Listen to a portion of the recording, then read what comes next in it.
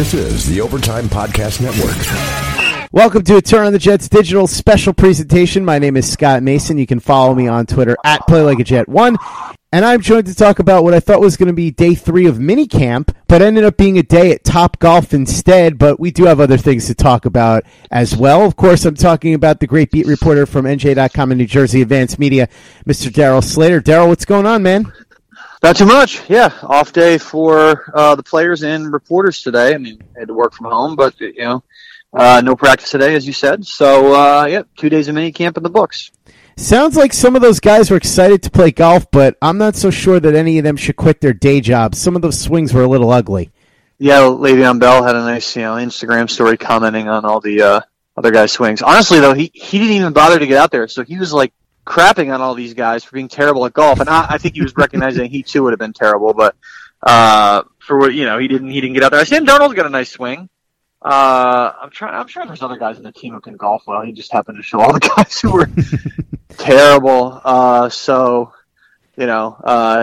Fun day down. I think Topgolf's down in Edison. It's one of those facilities where you can, it's a glorified driving range thing where you can do, there's like points involved with it or something like that, and you can get like food and beer at your table. It sounds like fun. Never been down there, but big event for the Jets, team bonding type thing for those guys, and Adam Gase decided to do that instead of another mini camp practice. Like, ultimately, these practices are only worth but so much, and I think he figured, why not have a bonding experience with everybody here? Since it's mandatory, and everyone is around. Why not have one of these, and can't hurt. So, looked like they had a fun day. To be fair to Le'Veon Bell, it's possible that he wasn't really feeling in the mood to play golf after he had a whole bunch of jewelry taken from him. Yeah, pretty crazy. I guess so. May 25th. This is all in the police report, and we have it up on the site right now. You can look at the whole police report and all the details. He had basically $520,000 in jewelry allegedly taken from him by a couple of his girlfriends, or that's what he claimed them as. And there was also $22,600 in cash, and there was a $5,000 item that was listed on the police report, and it was not specified what that was, jewelry or cash, but $520,000 in jewelry. It's a lot of jewelry, especially because there weren't a lot of items. That's the other thing. Like, there were, like 5 items. So, some $80,000 piece of jewelry, like, my God, I could buy like 6 of the cars that I own with that. Yeah. So he seemed to be in a fine mood when he talked with us this week, and then he's at the Topgolf thing, and I'm quite frankly, I don't know, but you would think stuff like that would be insured. Then again, he didn't have it locked up, so maybe he didn't have it locked up because it was insured. So, quite an interesting experience for him with that. But nobody was hurt. He didn't do anything wrong. He just had some things taken from him, and supposedly taken from him, according to the police report. And hopefully for his sake, he can get that all back. I guess if not, maybe he's it's insured, and if not, he has a whole lot more than $520,000 to spend on more jewelry if that's what he wants to do. For God's sakes, Le'Veon, buy yourself a safe, will you? Just protect yourself, for the love of God. Yeah, I guess he trusted the people who were there in his house. And who knows? I mean, this was a police report. Not always is the full version of what happened. This is what he's alleging. We had no reason to doubt that is true, that is false or whatever. But yeah, kind of a bummer for him, for what went down there. But nothing he did wrong. Maybe something, he could have done a little smarter in terms of securing that stuff. But, probably not the end of the world for a guy who just got $27 million guaranteed, especially if, like I said, that stuff was insured. He's probably going to be fine. Still, though, I have to say, when you're talking about stuff that valuable, you got to go with the motto of one of the great philosophers of our time, Stone Cold Steve Austin, DTA, don't trust anybody. Yeah, no doubt. I would have had a safe for sure for that, for sure. While sports can bring us so much joy, it can also bring us a lot of unwanted stress, and that stress can make it difficult to concentrate, relax, and get decent sleep. Sunday Scaries was launched in 2017 by two best friends and business partners, Bo Schmidt and Mike Sill. They operated a full-service bar with 50 employees and were always exhausted. They tried all kinds of products, but they didn't work. Then they started experimenting with CBD. They loved the effects and regained control of their days and nights, but they wanted better CBD products. So what they did for themselves was specially formulate CBD gummies with vitamins D3 and B12 that were super consumable, easy to take on the go, and effective. Long story short, their specially formulated CBD products and vitamins helped relieve the overwhelming angst they felt on a daily basis. So in July 2017, they named the company Sunday Scaries and began sharing their products with friends and launched their online store at sundayscaries.com. With tens of thousands of customers, monthly subscribers, and a 100% money-back guarantee, Sunday Scaries has always been on a mission to transform a worrisome nation into a chill one. And right now, we have a bonus for you. Get 25% off all products at sundayscaries.com when you use the code OVERTIME. Again, 25% off all products at sundayscaries.com when you use the code OVERTIME. This is the Overtime Podcast Network. As far as protecting valuables, though, Le'Veon Bell is going to want to protect his jewelry going forward, and the Jets are going to want to protect their best players, particularly Sam Darnold. Darnold was kind of up and down at the OTAs. What were some of your takeaways from the 2 days that the Jets practiced? I know you put a bunch of them up at NJ.com. Tell me about what your major observations were. Yeah, so he'd actually looked good in the OTAs before this. So basically the Jets had a 3-day mini camp in late April. Voluntary. He's been on all these practices. 3-day mini camp in late April, and we got to see one of those, and he looked pretty good in that. There were 3 OTAs in the first week of OTAs, and we got to see one of those, and he was pretty good in that. And the second week of OTAs, there were 3 OTAs. We got to see one of those, and he was pretty good in that. So we got to see 3 of the first 9 practices. And then this week we got to see both of the mandatory minicamp practices, and he wasn't as good. You know, he's learning a new offense, and that's part of it, and going against a challenging defense in terms of what Greg Williams is throwing at him. So they're doing a lot of offensive installation stuff, and Darnold wasn't really super accurate. Now, some of what other guys are doing out there in terms of making mistakes certainly factors into that. You know, he had a pick, he overthrew some balls, so got a little frustrated with himself at times, and that's, you got to remember, he's a second-year quarterback, and you got to remember, too, it's not like he had a great year in total last year, and I keep saying it, the jury's still out on whether this guy's going to be a very good quarterback. I think the potential's there, but for anyone to say definitively that he's going to be great is just foolish. It's way too early, but I don't think 2 days of mini camp is a sign that he won't be good or whatever. There's no reason to read into it one way or the other anyway. I think it's stupid to, take what happens and these plays and extrapolate, bigger picture conclusions about his progress. I mean, these guys aren't even in pads. There are no contact workouts. Nobody can even touch him. It's barely football, so it's more about learning the plays, and it's more about the things that we can't really see out there, the classroom stuff, how he's grasping the plays and how he's going through it, than it is about what happens. I mean, we give you guys the observations, and I always write every single time for however many years I've been covering the team.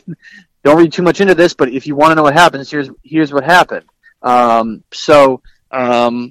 He's developing a rapport with Adam Gase right now, who's found that Sam Darnold really likes to be pushed and coached hard, and he doesn't.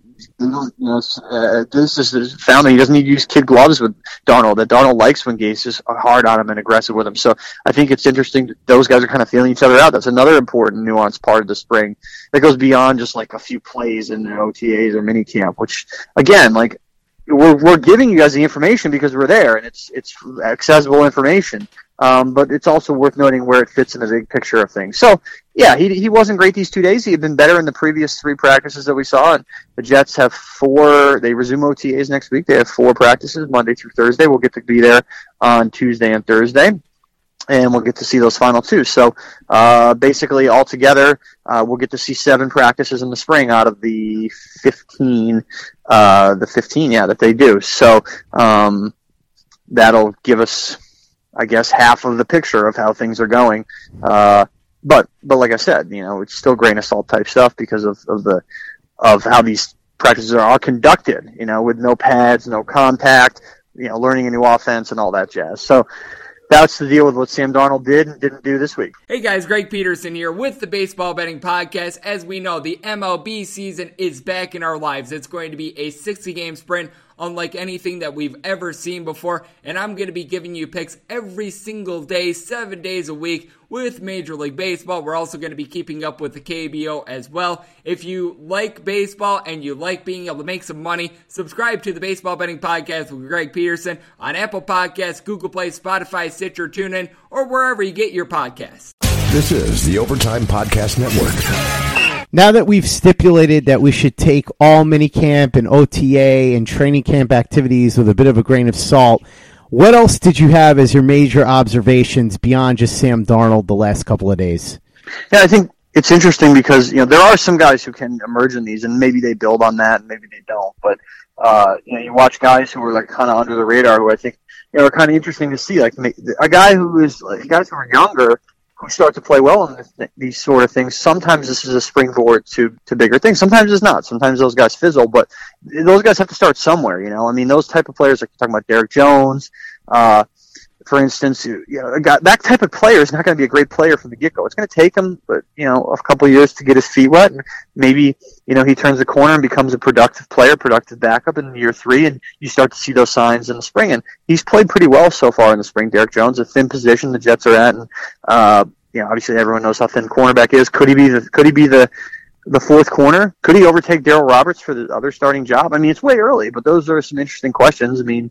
We have to talk about something, right? So why not spitball about this stuff? And I think he's been pretty interesting in terms of under-the-radar guys. Daniel Brown, the tight end, interesting guy in terms of he had special teams value coming free agency, but he's made some nice catches. So, could he maybe be one of the tight ends they keep and bump off Eric Tomlinson? Every year there's a surprise cut or two. Again, we're early, but these are things like these type of guys who maybe emerge in these practices can turn it into something more. So, that's what I thought. In terms of Le'Veon Bell, he didn't get a lot of work.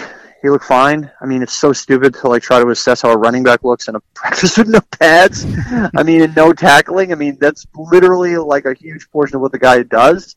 But he looked pretty smooth, and he most importantly didn't get hurt in these practices. So, limited work, like I said. But yeah, so that's sort of a look, I think, at. I think to assess something like whether a pass rusher is getting pressure in these sort of things is insane. Come on. Leonard Williams got in the backfield a couple times.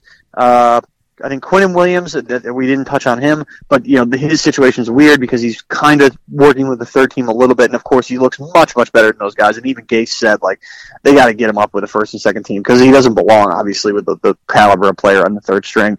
But like I said, we talked about it before he came on. I don't think we've talked about it here yet, but you and I before he came on were alluding to his calf injury. But it looks like he'll be full go next week with that calf injury. Recovery, not a big deal, the calf injury, and they're working Marcus May back into things, and he'll be full go by training camp. So those are, and Brandon Shell looks good coming off the knee surgery. So those are some important starter-wise injury takeaways, injury recovery takeaways from the spring, and the Jets are pretty healthy, and so that's really important too.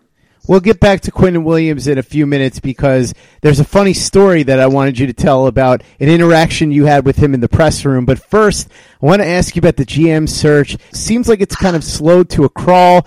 There's been some buzz about Joe Douglas still being the lead guy, but the fact that maybe he's asking for too much money, that could also be Jimmy Sexton, the agent, trying to publicly pressure the Jets. Also some reports that the Jets actually like all 4 of these guys, and it could be any of them.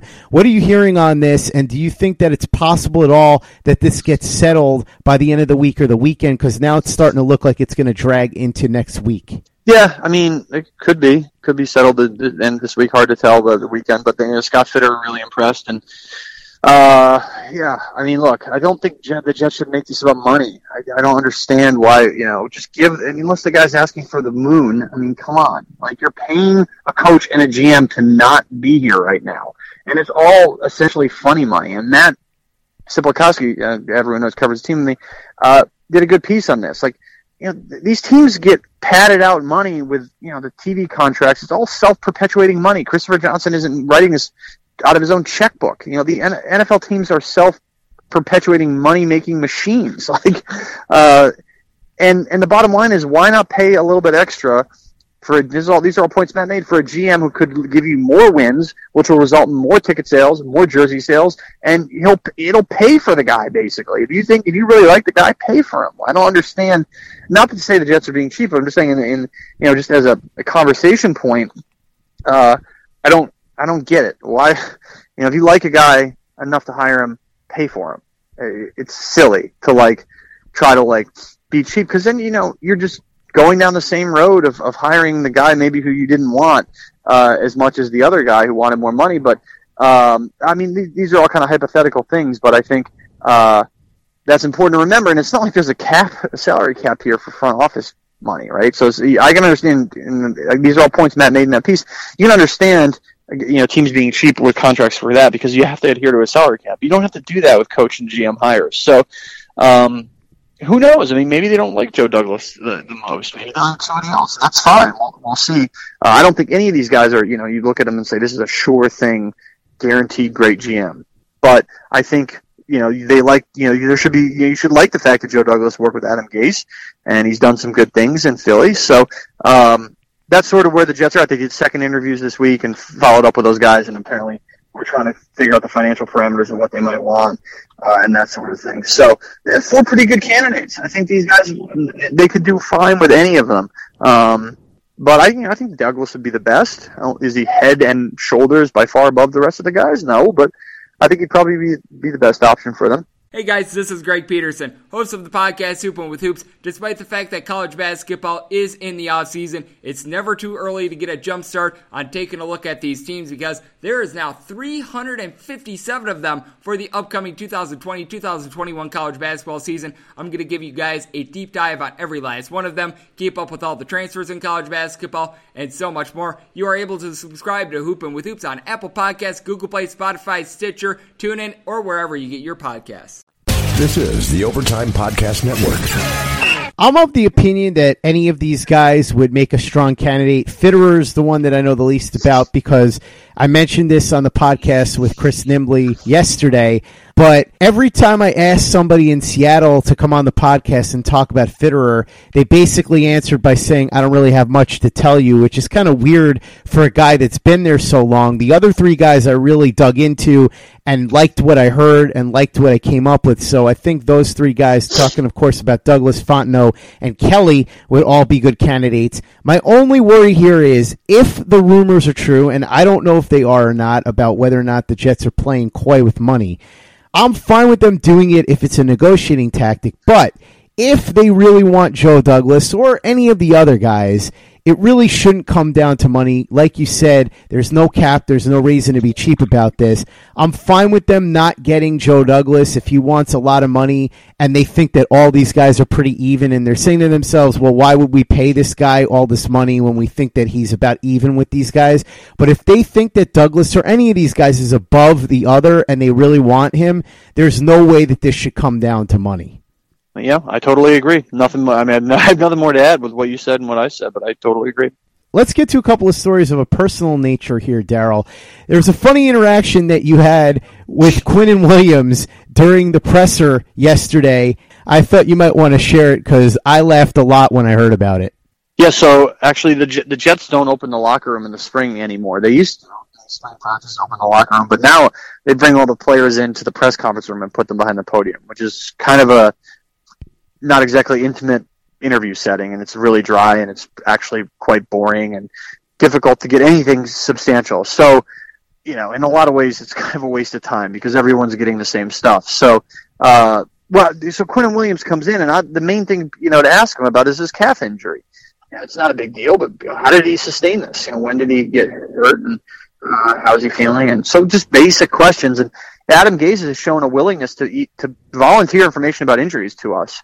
And Marcus May had just been in there, and he had talked pretty openly about his injuries. So, these days of, Todd Bowles, and we'll see when the season starts, how coy they are about injuries. But, with Todd Bowles being, so secretive about injuries, what didn't do him much good.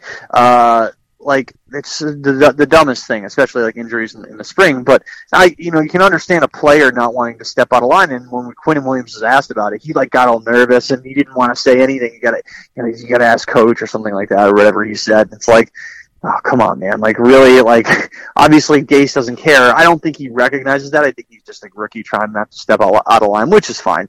So I kind of jokingly said, like, it's fine. Like, Nick Saban can't hurt you anymore. He can't do anything to you. Like, because, of course, Saban was, rules with an iron fist and is, like, the ultimate, like, don't talk about injuries and whatever. I mean, these guys, Alabama could turn over the medical records of every player on the roster and they still contend for a national title every year. It has nothing to do with anything.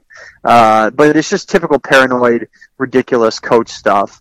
The bottom line is if you have talented players and good coaches, you're going to win, and that's why Alabama wins, not because they don't talk about injuries. But for whatever reason, he still has that Alabama stuff ingrained in him, which is, not really that impactful, whatever. It doesn't really matter about whether he's going to be a good player or not. He'll be a good player whether he talks about injuries or not. But it was just funny and give him a little bit of a hard time. He laughed a little bit at that, but yeah, so I don't think he'll be talking much about injuries. I think he was completely brainwashed in Tuscaloosa by all that stuff. So this is the Overtime Podcast Network.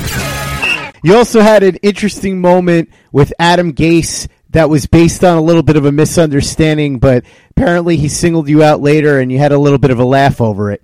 Oh, yeah, so we were coming off the practice field, and I had asked him, we had heard that they were not going to be doing the practice today, so I kind of went over to him. I was like, so what are you guys doing tomorrow, like paintball or something like that? And he said, no, it's Topgolf, but like they didn't want it out there until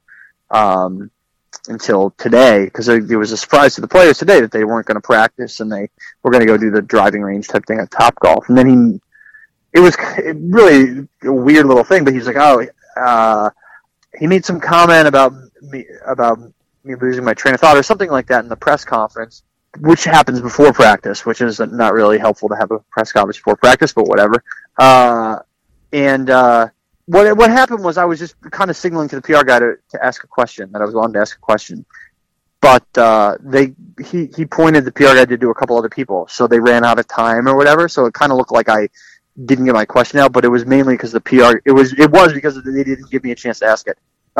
So a little misunderstanding. He couldn't see the PR guy, because he was behind him, Gase. So kind of a weird, dumb story. But I was going to ask him how Le'Veon Bell looked coming out of his first day of practice. Like, how did he come out physically? And this was before practice, and Bell looked fine on day 2. So I'm sure it looks like he came out okay, and he didn't get a lot of work. So that was sort of the applicable question that I was going to ask, is like, this guy hasn't been on a football field in however long.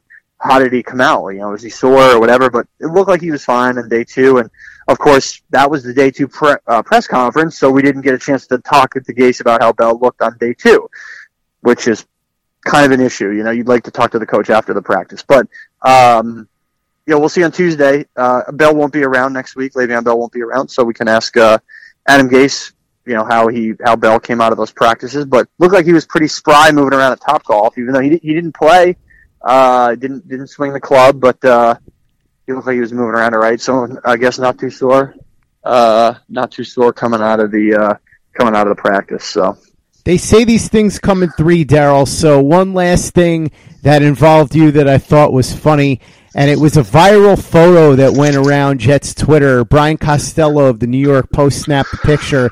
And it was basically of all the Jets beat reporters, except for obviously Brian, who was taking the picture.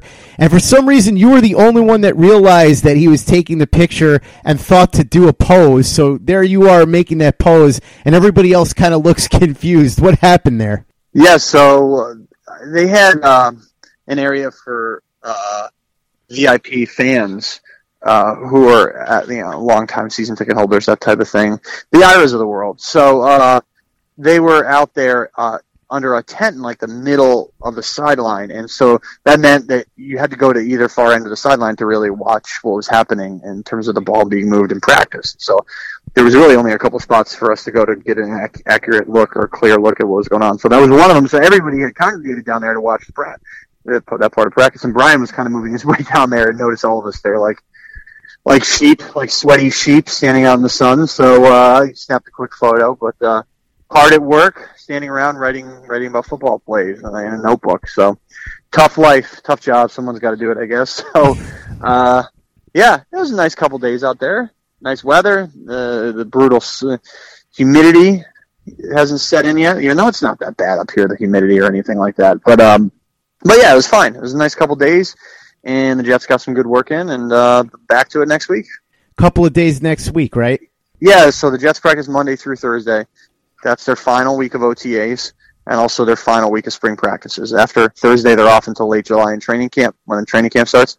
And the open practices for media next week are Tuesday and Thursday. And it sounds like we will get the assistant coaches, including all the coordinators next week, which means Greg Williams is talking for the first time, which, it's mid-June and they hired the guy in January. He's talking for the first time. So that'll probably be on Tuesday or Thursday. I think Thursday, but I'm not sure yet. So we'll get a chance to talk to all the assistants. They have to make them all available by league rules in the spring. So that'll be interesting, mainly for Greg Williams, who certainly has a lot to say on the practice field, and certainly has been pretty confident about his ability to mold defenses, and has a big task on his hand doing that here. So that'll be fun on either Tuesday or Thursday when we're out there. And like I said, Thursday is the last day. That's pack it up and go home day for these guys for 6 weeks till training camp starts.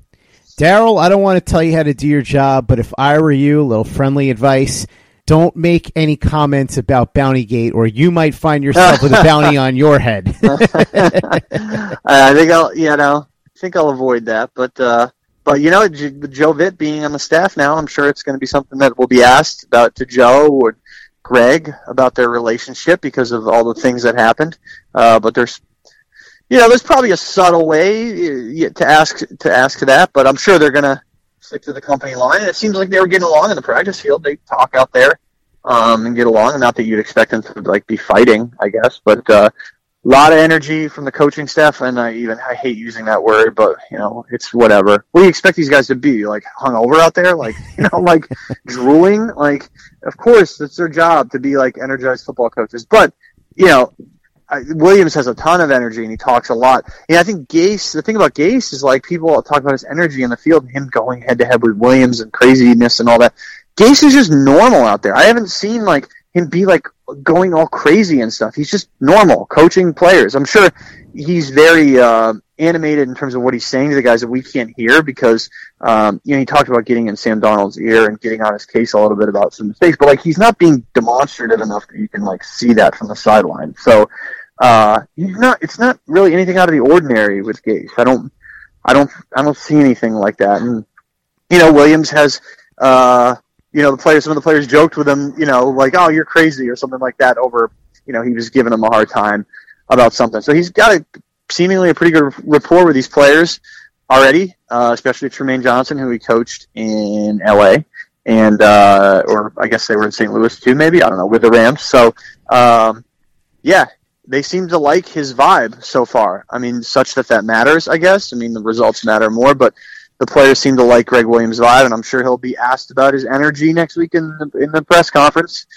That's not going to. I'm sure he recognizes that doesn't win you a lot of games. You got to scheme it up and have talented players and get the most out of your guys. So that's a big test for him too, especially in that secondary, especially with Tremaine Johnson. So a lot of time still to sort all that out, but those are some of the many storylines that Greg Williams will be looking at coming up here in the coming months. If nothing else, I would imagine that Williams and Gase will be a heck of a lot more entertaining quotes for you to cover than Todd Bowles and Casey Rogers were. Yeah, the quotes, the press conference will be better. That's a low bar to clear, but the press conferences will be better. I don't think fans care. I think they just care about, I know they don't care. They just care about winning. So multiple ways to skin a cat. You can be quotable. You can be not quotable. But the bottom line is getting talented players and getting the most out of them. We'll see if this Jets regime can do it. And they take another step towards trying to do that with the last week of OTAs coming up next week before the big break for training camp. And then training camp comes up, of course, as you said, Darryl, at the end of July. As always, Father Flannel, thank you for joining me on this podcast. Really appreciate it. We will talk again next week after the Thursday practice. In the meantime, why don't you go ahead and let everybody know what you and Matt Stipolkowski have cooking over at NJ.com. I don't know. What should I say? Bless you, son? Or what does the priest say? You could say what Quinn Williams said. Bless you, thank you. Yeah, bless you, thank you. Thank you for having me. Bless you as well. So, so we got the things that I mentioned. Matt had that piece about the finances of the GM search, all that stuff. And tomorrow I'll have a little thing on what this Carson Wentz contract could be for Sam Darnold down the road. And, the fact that the CBA is expiring after 2020. Darnold, that would be, 18, 19, 20, 21. Darnold under contract through 2021. So how does that impact things? It's all up there. And then, a couple things on some of the under-the-radar players that we talked about. The little item on that for Saturday. So, and then whatever happens in the GM search. So I think, they fired Mike McCagnon May 15th. Are we going to get to the 1 month mark of this search? I think it's possible, but I think everyone's ready for it to just be over. So we'll see how it all shakes out. If they don't solve it soon, I'm starting to think that maybe the Jets should just make a reality web series out of it. Yeah, I don't know how interesting that would be, but maybe. You never know. Eric Allen can do some magical things when he hosts this stuff. So if this carries on much longer, you never know. There might be One Jets Drive, a whole series on each of these candidates. And if they do that, they will be copying me because I've been doing the Meet the Candidates series. So I will come right at Eric Allen, even though David Aiken, one of our writers at TurnOnTheJets.com, would get mad at me because Eric Allen is his idol. Some of us have strange heroes, and that is David Aiken's hero. So we'll look and see what happens, but I do suspect that they're going to probably fill this GM vacancy sometime over the next couple days. Darryl, again, thanks for coming on. Make sure that you follow Darryl on Twitter. Also read Matt and Darryl's work over at NJ.com. And for the latest and greatest in New York Jets podcasts, you know where to go. That's Turn on the Jets Digital and TurnOnTheJets.com.